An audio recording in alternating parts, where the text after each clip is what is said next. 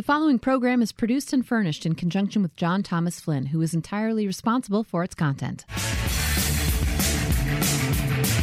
Welcome to Ask the CIO, SLED Edition on Federal News Network. Now your host, John Thomas Flynn. Welcome, everyone. Our guest today is Joshua Spence, Chief Technology Officer for West Virginia. Welcome to Ask the CIO SLED Edition, our state and local program, Joshua. It's great to have you on the air. No, well, thanks for having me. Appreciate it. Yeah. Before we get started on your IT issues in the Mountain State and your other priorities, and our listeners like to hear a little bit about our guest's background. Over the last year and a half, I've probably interviewed 25 or 30 state CIOs and another dozen local government CIOs, and their backgrounds are all over the place. I know we've got James Collins in Delaware. He was a dental technician in the Air Force, and John McMillan at Pennsylvania was tech support for the Canadian DOD, believe it or not. And our good friend Kurt Wood in my old stomping grounds in Massachusetts, he started his career in the prison, as I like to say, although he wasn't a prisoner, he wasn't a convict, he was a correctional officer. We got a big kick out of that. You've made your career in public service, and you continue to serve, I know, your country in the National Guard, and we thank you for that. But tell us a little bit more about your background before your appointment by Governor Jim Justice in November 2018. Oh, sure. So I actually started my, if we go way back and look at education, I started going down the track of political science and was tentatively planning to go to law school, but I was in the National Guard at the time and still am, but that was right after 9/11. So I was activated on military orders for a period of time. And when I finished up school, I decided I didn't want to go to law school, I want to do something different. And my first part of my Air Force career was in security police. And I had an opportunity to switch over and work on computers. And actually, it wasn't too long after I just switched into the communications area of the Air Force, I got an opportunity to do cybersecurity. And just absolutely fell in love with what it was and how it worked and the challenges with it. And had an awesome opportunity in the military to get a lot of training, participate in a lot of cyber exercises, the initial ones that were really kind of taking place as that became something much more on the forefront of the Department of Defense, and just gave me a lot of background in security and technology, and then an opportunity to take my skills to the state government came along when I was hired to be the Chief Information Security Officer for the state of West Virginia.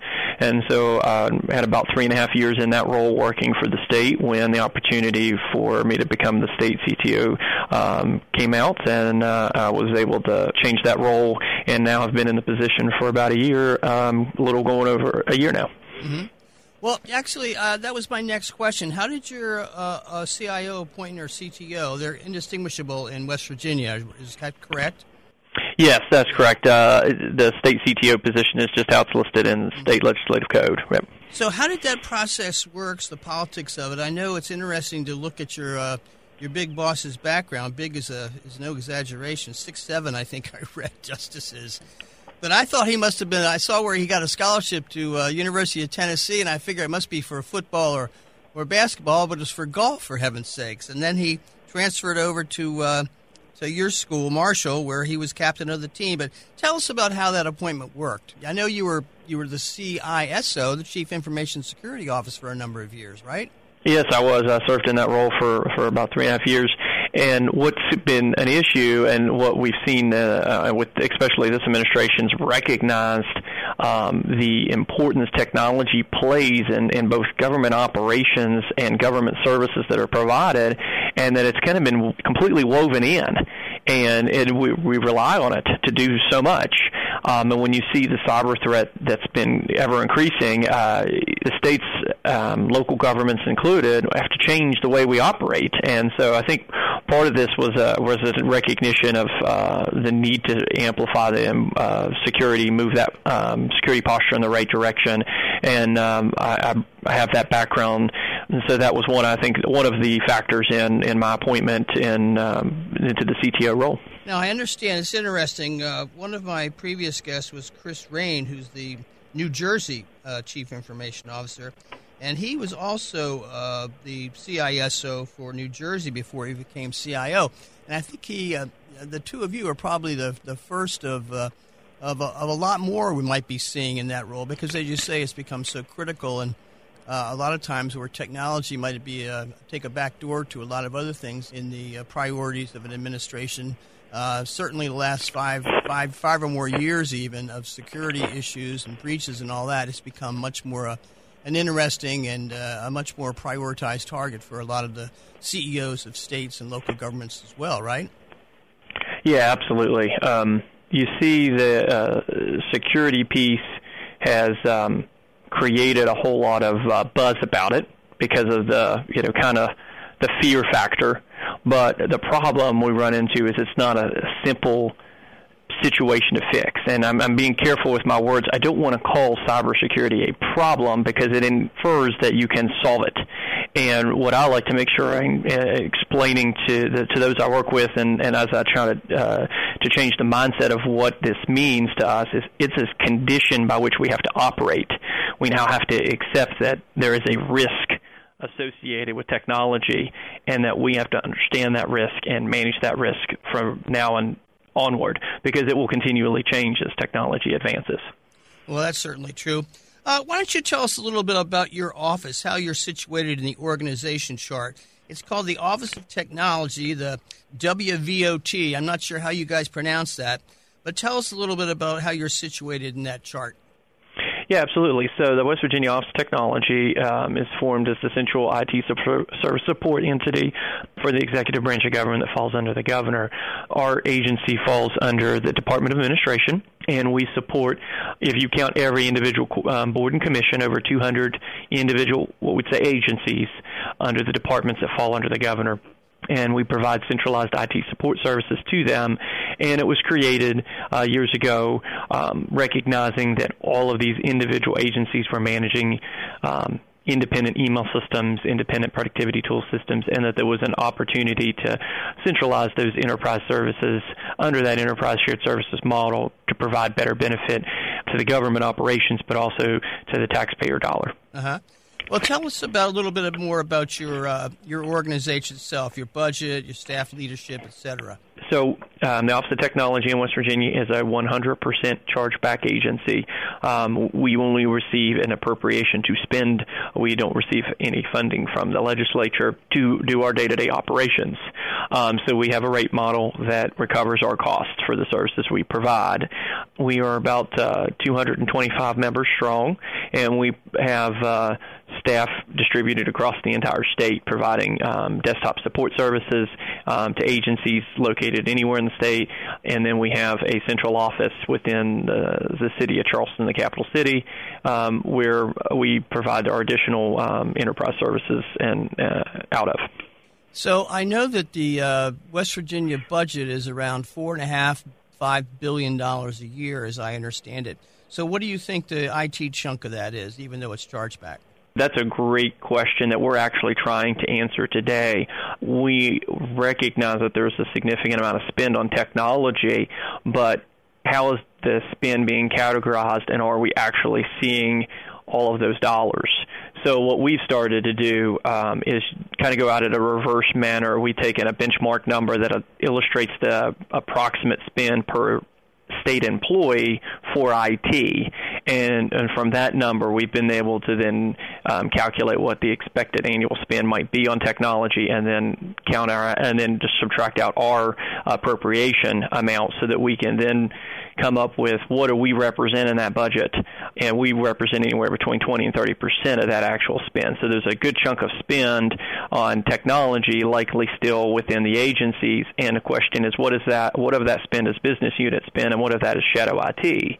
And we want to get our arms around that, because what do we see with technology? We see a huge shift in technology licensing and services under that annual service-based model that's likely going to increase the operational expend of technology every year. And is that going to be a one-for-one, or is that going to create an increase? And I think if we're not careful, it's going to create an increase, and we can't necessarily afford to do that. We've got to make sure where our services are expanding or where we're changing technology services, we're addressing a a reduction elsewhere where we might need to, and that becomes a challenge when you don't have a good perspective of where all those dollars are. So that's a challenge I think everybody faces. I think even the private sector, that's a huge challenge. As you would like to say, if you can't measure it, it's pretty tough to reform it. And certainly West Virginia is not alone in that whole aspect. I know that from my experience, particularly in California. We're going to take a short break now. Our guest is Joshua Spence, Chief Technology Officer for West Virginia. You're listening to Ask the CIO SLED Edition on Federal News Network. I'm John Thomas Flynn. Mars has the light and carbon dioxide needed for plant growth, but two of the biggest obstacles to any life there are the planet's freezing temperatures and lack of an atmosphere that protects from dangerous ultraviolet radiation. So Robin Wordsworth, a professor at Harvard School of Engineering and Applied Sciences, is creating a warming barrier out of silica aerogel. This remarkable substance is over 97% air, extremely light, nearly transparent, but because it has this complex structure, it's one of the most insulating materials, so it's really strong at warming, and it also blocks damaging ionizing radiation. Wordsworth says thin layers of the aerogel could, for example, be built into transparent dome structures on Mars ice caps, melting the ice beneath for water plants could use to grow while safely shielded inside. You can imagine it getting as large as you want to on the Martian surface, covering entire craters ultimately. With the National Academy of Engineering, Randy Atkins, Federal News Radio, part of the Federal News Network. The FBI will train its national and international law enforcement partners on indicators of human trafficking throughout the year, which marks the 20th anniversary of the Trafficking Victims Protection Act. The act provides tools to combat trafficking worldwide and requires the FBI to collect data on the crime. All 56 of the FBI's field offices have ongoing human trafficking investigations, more than 1,900 cases. That's an increase in the number of cases over the past several years. Deputy Director David Bowditch. Most of the cases we see, roughly 90%, are commercial sex trafficking, and they're amongst the most heinous crimes that the FBI encounters. The FBI's Victim Services Division ensures that survivors have access to emotional support, social services, and medical care. We have to speak for the victims. If you are a victim of human trafficking, call or text the National Human Trafficking Resource Center hotline at 888-373-7888. With FBI This Week, I'm Molly Halpern of the Bureau.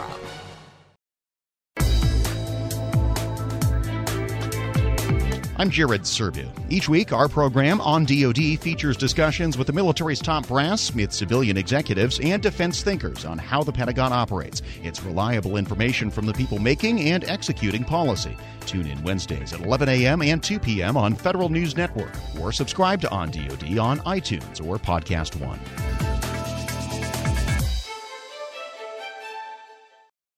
Welcome back to Ask the CIO SLED Edition on Federal News Radio, part of Federal News Network. I'm John Thomas Flynn, and my guest today is Joshua Spence, CTO, or Chief Technology Officer for the state of West Virginia.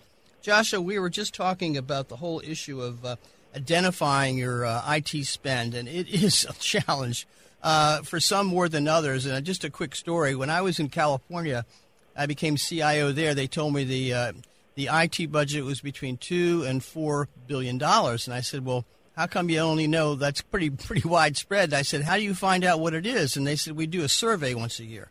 Now, this was 1996. They did a survey once a year for all the agencies to identify their IT spending. And fast forward now, that was in 95. So 25 years later, fast forward, they still do a survey once a year to determine their IT costs. So you can imagine how accurate that must be. Let me shift a little bit when we're talking about your organization again. Talk about your infrastructure, your primary data centers and network. Under whose responsibility does that fall? So the core infrastructure and the primary data centers do fall under the responsibility of the Office of Technology to provide those as enterprise services.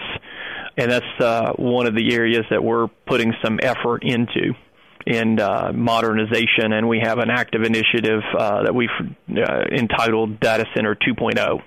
And have you been through the whole consolidation effort, or is that what you're describing now?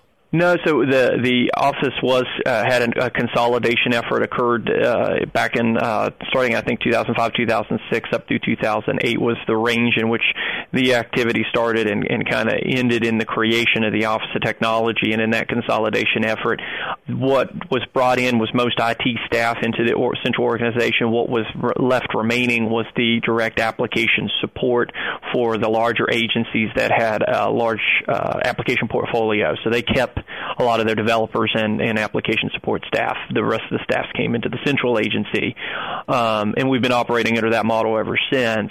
What we're now wanting to take on the Data Center 2.0 initiative is to do an upgrade of our infrastructure and how we manage data centers to make them hybrid data centers ready for more workloads that will inevitably go to cloud resources.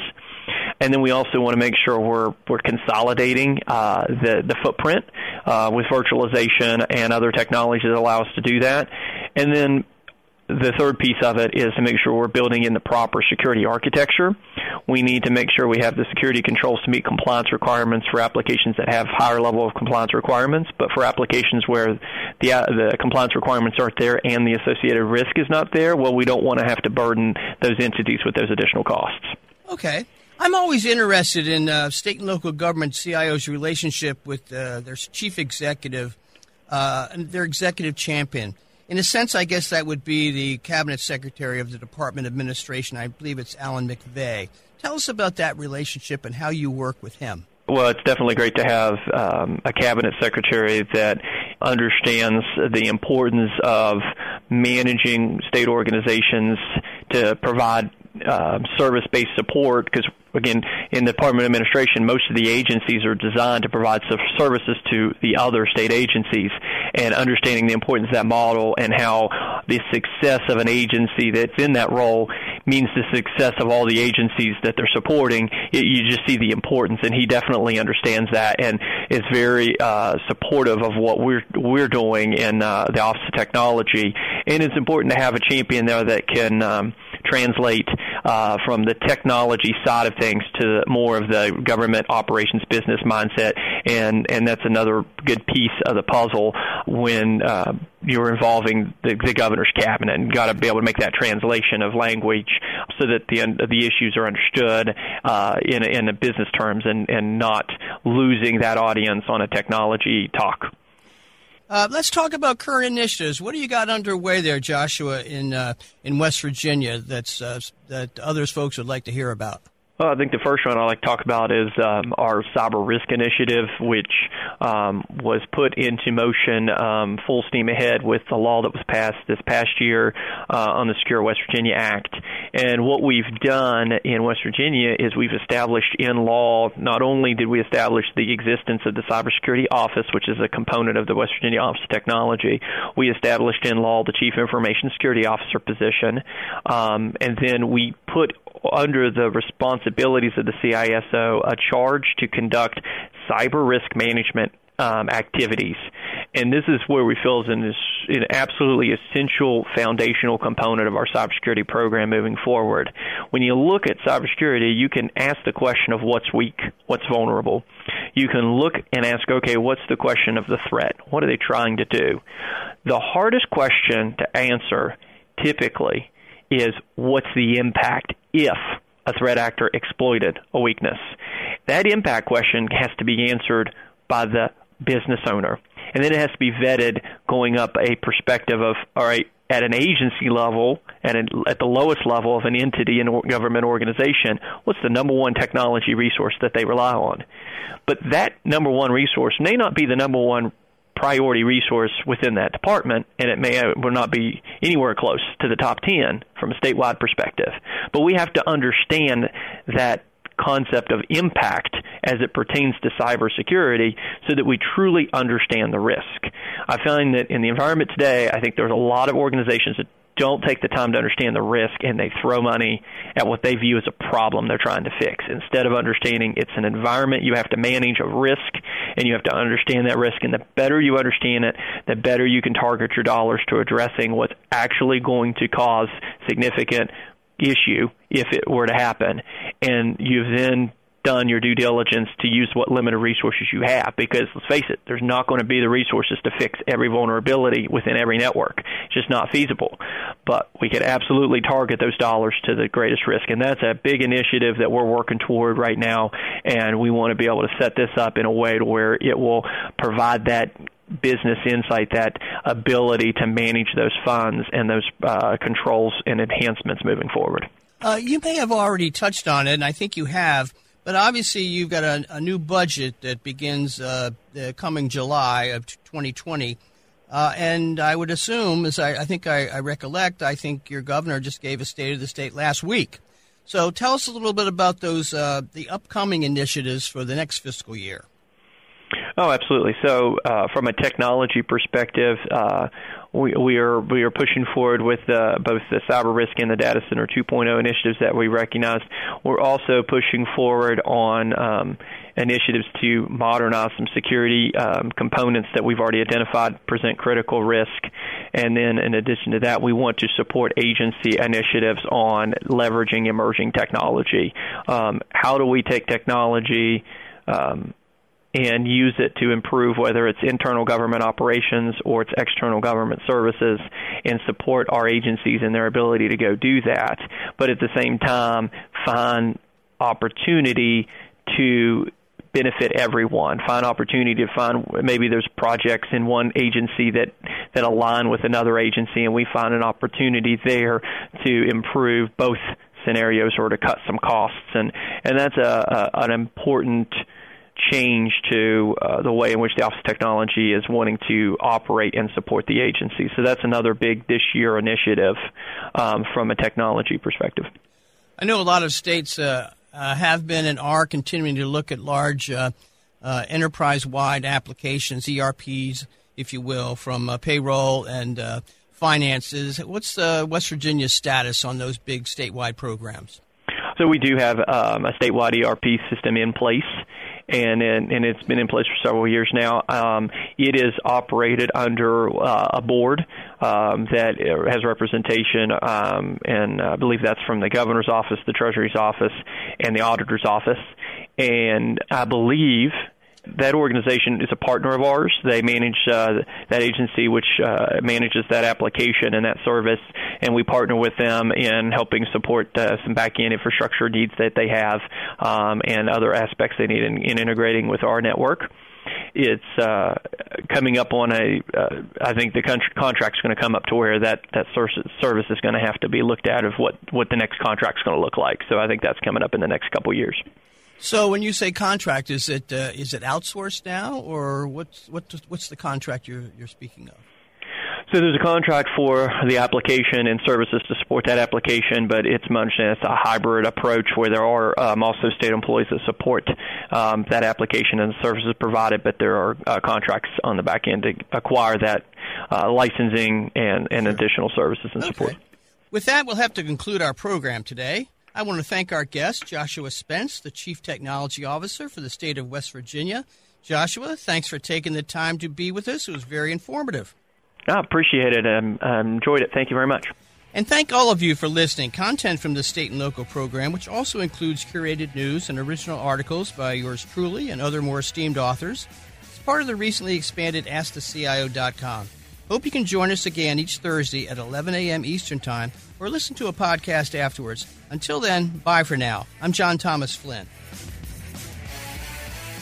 You've been listening to Ask the CIO, SLED Edition with John Thomas Flynn on Federal News Network. Tune in Thursday mornings at 11 or subscribe to this show on iTunes or Podcast One.